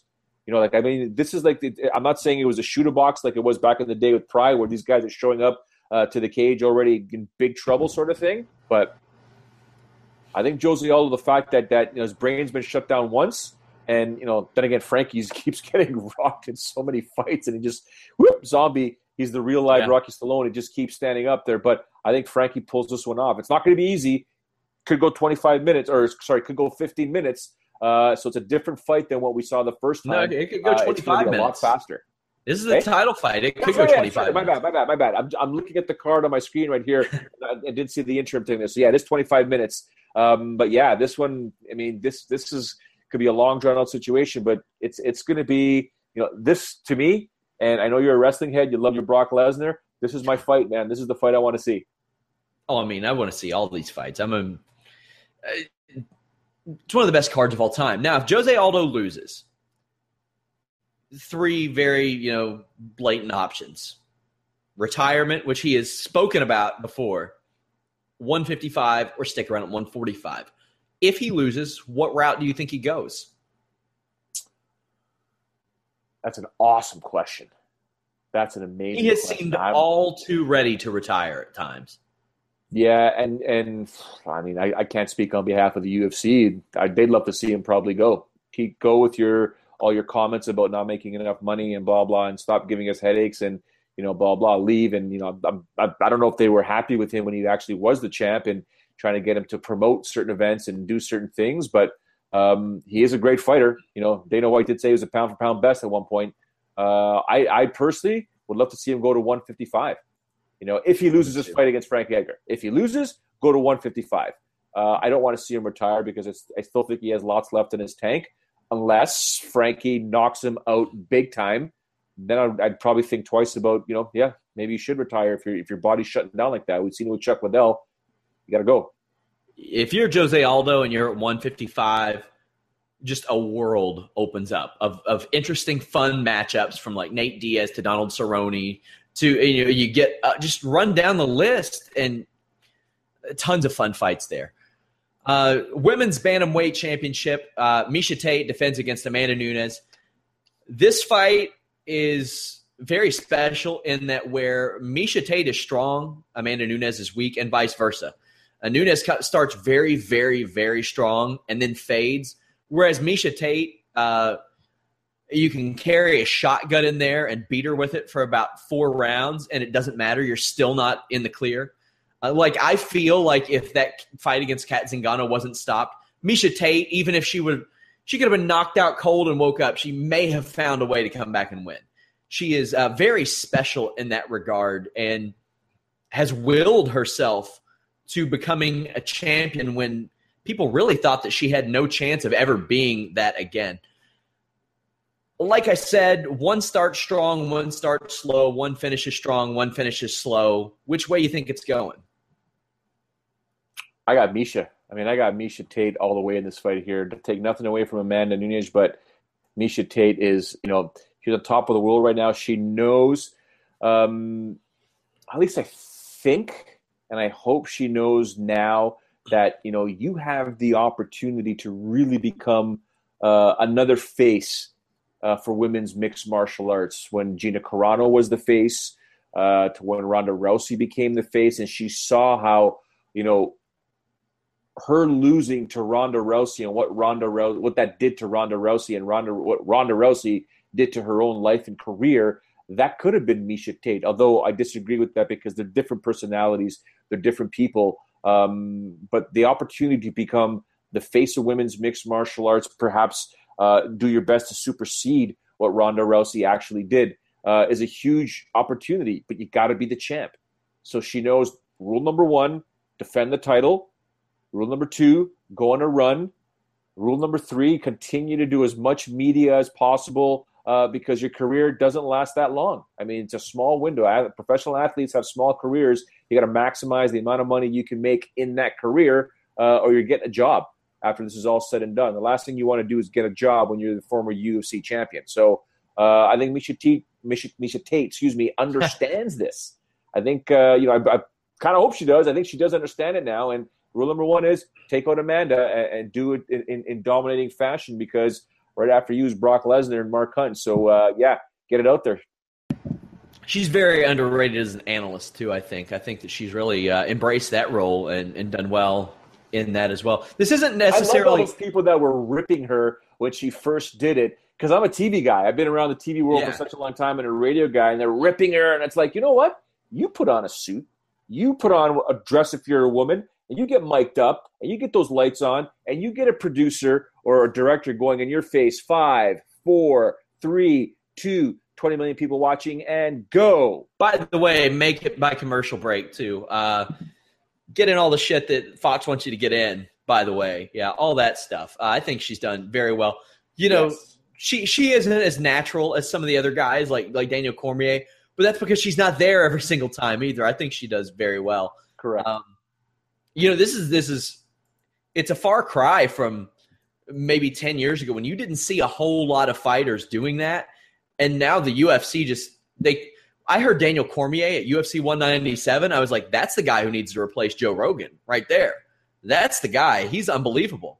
So, I think Miesha Tate's just going to get better and better, and she has a career after fighting if she wants. Speaking of careers after fighting, Brock Lesnar is in the house. Look at you salivating. So, this guy who happens to be the record holder for most successful consecutive defenses of the UFC heavyweight title ever, to this day, mind you, is facing Mark Hunt. Now, when this happened, I thought several things. Holy shit. And then when they made the Mark Hunt fight, I said, well, why did he agree to that? And then I was like, oh, yeah, it's Brock Lesnar, and he is not afraid of anybody. He believes he can beat anybody.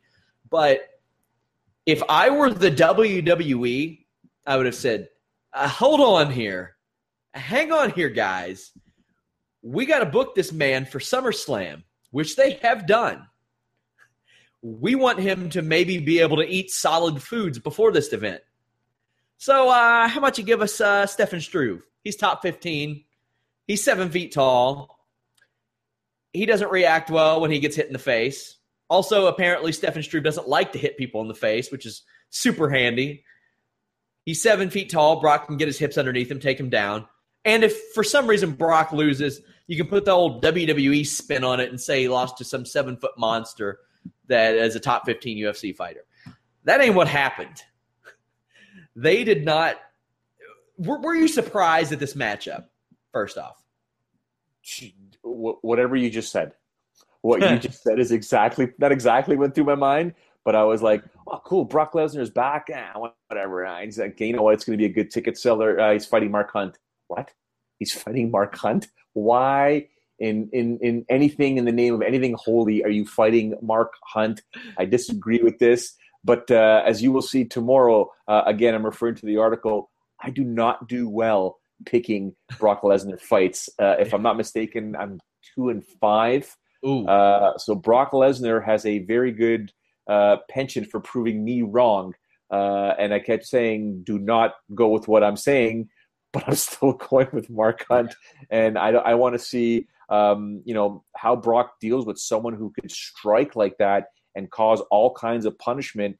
And who knows? Maybe he'll do what he did to Heath Herring and just, bulldoze him and take him down to the ground and hold Mark Hunt down for such a long time. But at the same time, Mark Hunt starts landing those punches. And can you imagine? Can you honestly imagine if he lands one of those walk-off knockouts on Brock Lesnar?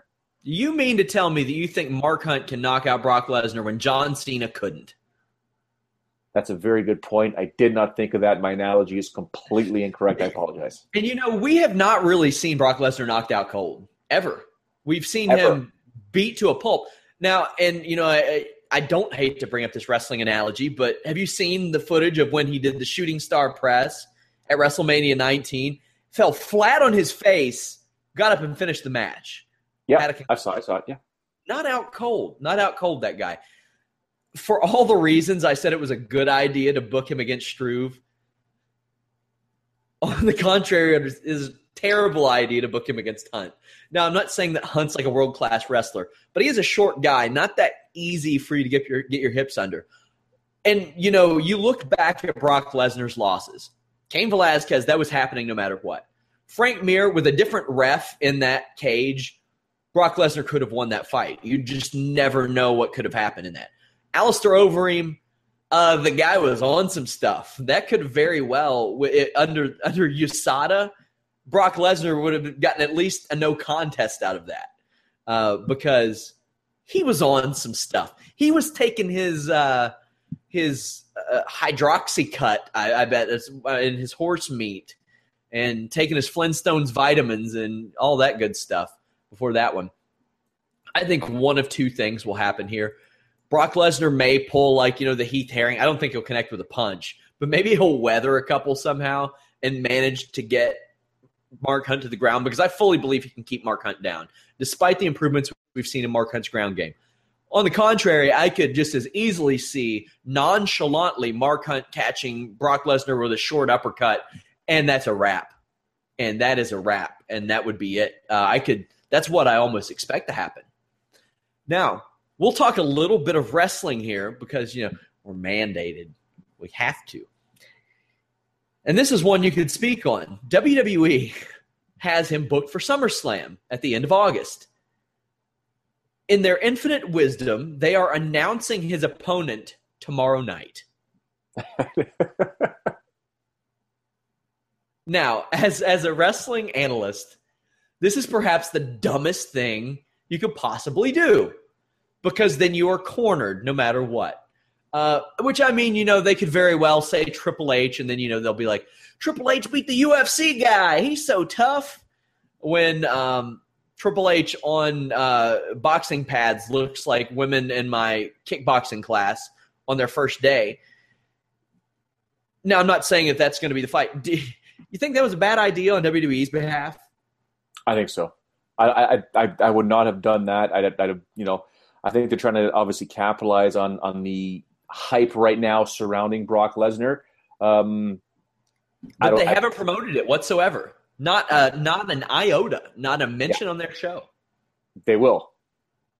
Oh, they haven't. No, they haven't mentioned Brock Lesnar in the UFC at all. No, I mean, they will afterwards, especially if he wins. But all eyes right now are on Brock Lesnar, the mainstream. They're going to feed off of that. Sure. Right. I would imagine that they would have at least promoted it. But I could see why, unless he wins, they kind of just want it to die down, which, leads me to believe they aren't getting a cut of this pay-per-view. They probably got a flat fee or some sort of exchange or something of that nature. But yeah, that's a hell of a co-main event. The main event, Jon Jones versus Daniel Cormier. Don't know if you've checked out UFC Embedded this week. Daniel Cormier looks shook. He looks shook. Like Jon Jones crawled up his nostrils and lived in his nightmares, to steal a quote from Mike Tyson. Like, this guy, no matter what he does, and the dude was partying nonstop and just dominated Daniel Cormier. I think the fight with OSP was a great thing for Jon Jones. He needed that. I think tune-up fights are severely underutilized in the world of MMA. I want to get your perspective on this fight. Maybe Daniel Cormier's mental state, the new Jon Jones. I use these air quotes for those of you who are listening on audio, and I'm using them very liberally. What you think, Joe? I still think it's going 25 minutes. I still think that as long as DC can keep his emotions in check, because John won't. John doesn't care. That John's going to do what John's going to do. He's just so good.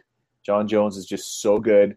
Nothing would be cooler than to see Daniel Cormier defeat Jon Jones by some sort of finish and have that really, really cool story behind him. But I think it's going to go the distance. I wouldn't be surprised if there's a stoppage, but I do believe it's going to be 25 minutes of a back and forth battle. And DC is going to do what he has to do to keep this fight going, because he may never have another opportunity to punch Jon Jones in the face for the rest of his life.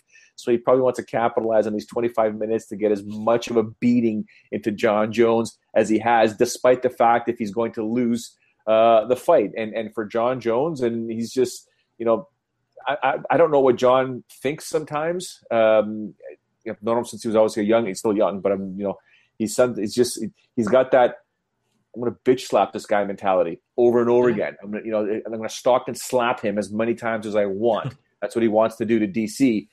So there's emotion in this fight, and I don't think there should be emotion in a world title fight, despite what is said and what has happened in the past. I think you got to just go in there and be focused. But I think it's going to go 25 minutes, and I think it's going to be a great scrap. It's going to be one of the I'm looking at it going, who's going to win the first round and how they're going to win it, and what happens when you get to round 3 and how much energy is going to be left, and will this guy take a break in round 4 like a Machida versus Shogun, and just so we can get to round 5 and pull off some sort of crazy victory. And we saw what happened with Miesha Tate and Holly Holm, and the spirit and the heart. It's just there's so much going into this, but it's just the emotional baggage that these two dudes bring into this fight, which is that one sort of mystery.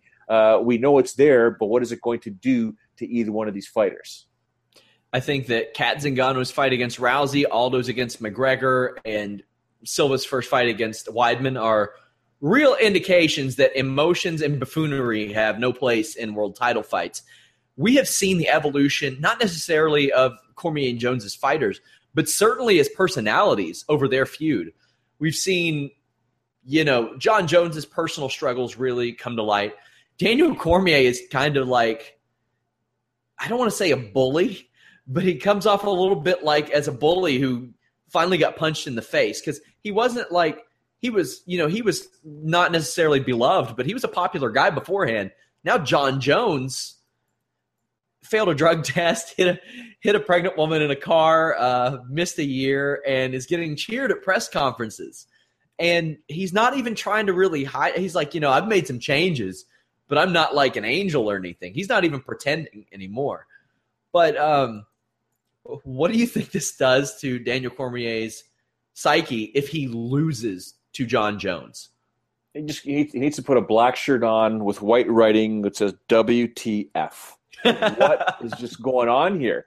I'm supposed to be the good guy here. Why are these people cheering for Jon Jones? I mean, this is the most hated guy in mixed martial arts. What's up? I see him on UFC Tonight and stuff, and I started to notice it on that. He would pick on Kenny Florian and Dominic Cruz, and I'm like, this guy's a little bit of a dick. Not all the way in, and I know that's not why the majority of people are booing him, but I kind of see it, that he's like, oh, well, you're little, so I'm going to say this. I'm like, come on, man. But also, if he loses, and he said that he won't do it, but he moves to heavyweight, he's an immediate top 5 guy again. His buddy isn't the champion anymore. And if Cain Velasquez loses on the same night that Cormier loses, what do you think that does for Cormier's chances of maybe moving back up to heavyweight? I think it does amazing things for DC to go back up to heavyweight because, A, he can go after that title, and he could probably win it, only to have Jon Jones come knocking on his door in 2 years. Could you imagine? Yeah, no, I'm serious. It's going to happen. You would have to put an IV of water to dilute all the sodium and saltiness in Daniel Cormier's system if that were to occur. Because right now, Jon Jones has said he's not that interested in going to heavyweight. But I bet if Daniel Cormier does and wins that title, Jon Jones is like, you know what? How can I screw with this guy just a little more? Jon Jones is a hell of a troll, among the best I've ever seen. So there's that. So yeah, we have 3 big cards this weekend. We'll be back with another podcast this weekend. Joe will have more content up on the site, all kinds of cool stuff. You guys can go. It launches Thursday, July 7th. If you're listening to this on the 6th, I mean, you may be listening to it after it launches. Who knows? You can go there, register, and you get all of our free exclusive content no cost at all kinds of cool stuff. Exclusive interviews. I've been speaking to UFC, Bellator, TNA wrestlers, all kinds of people for this launch. We have tons of content ready to go up. And, of course, you get Showdown Joe all the time, my friends. Joe, this is our first time really ever speaking on camera. Our podcast won't generally be this long, but, this is arguably the biggest week in MMA history, maybe. Absolutely. It's been an absolute pleasure to come on here and to talk about it's funny that we talked about it beforehand. It's like, great, our first show, 3 UFC events, International Fight Week. Next week when we're doing one show, it's like, all right, well, that was 5 minutes. Okay, well, have a good night, bud. It can only get easier from here is the way that I look at it. I prepared all this content for the launch, and I was like, damn, there's a WWE draft coming up. There are about 9 million WWE UFC crossover stories to do. And we are a crossover site. We're covering pro wrestling, boxing, and MMA. Anything under the sun. And right now is maybe the hottest crossover period in boxing and MMA as well, with Conor McGregor and all this stuff. And Nate Diaz always saying that he wants to box everybody under the sun and all this good stuff. Guys, Fightful.com is the place to be. Fightful online, Twitter, and Facebook. Check those out. Joe, it has been a pleasure, my friend. Thank you so much, Hemian, and we look forward to doing this every single week and seeing how many critics can rip us apart on social media and how many UFC fighters are like, really? Did you guys say that about me? Great. I'm ready for it. I'm being paid well. I'll take it. Guys, until next time, we are out.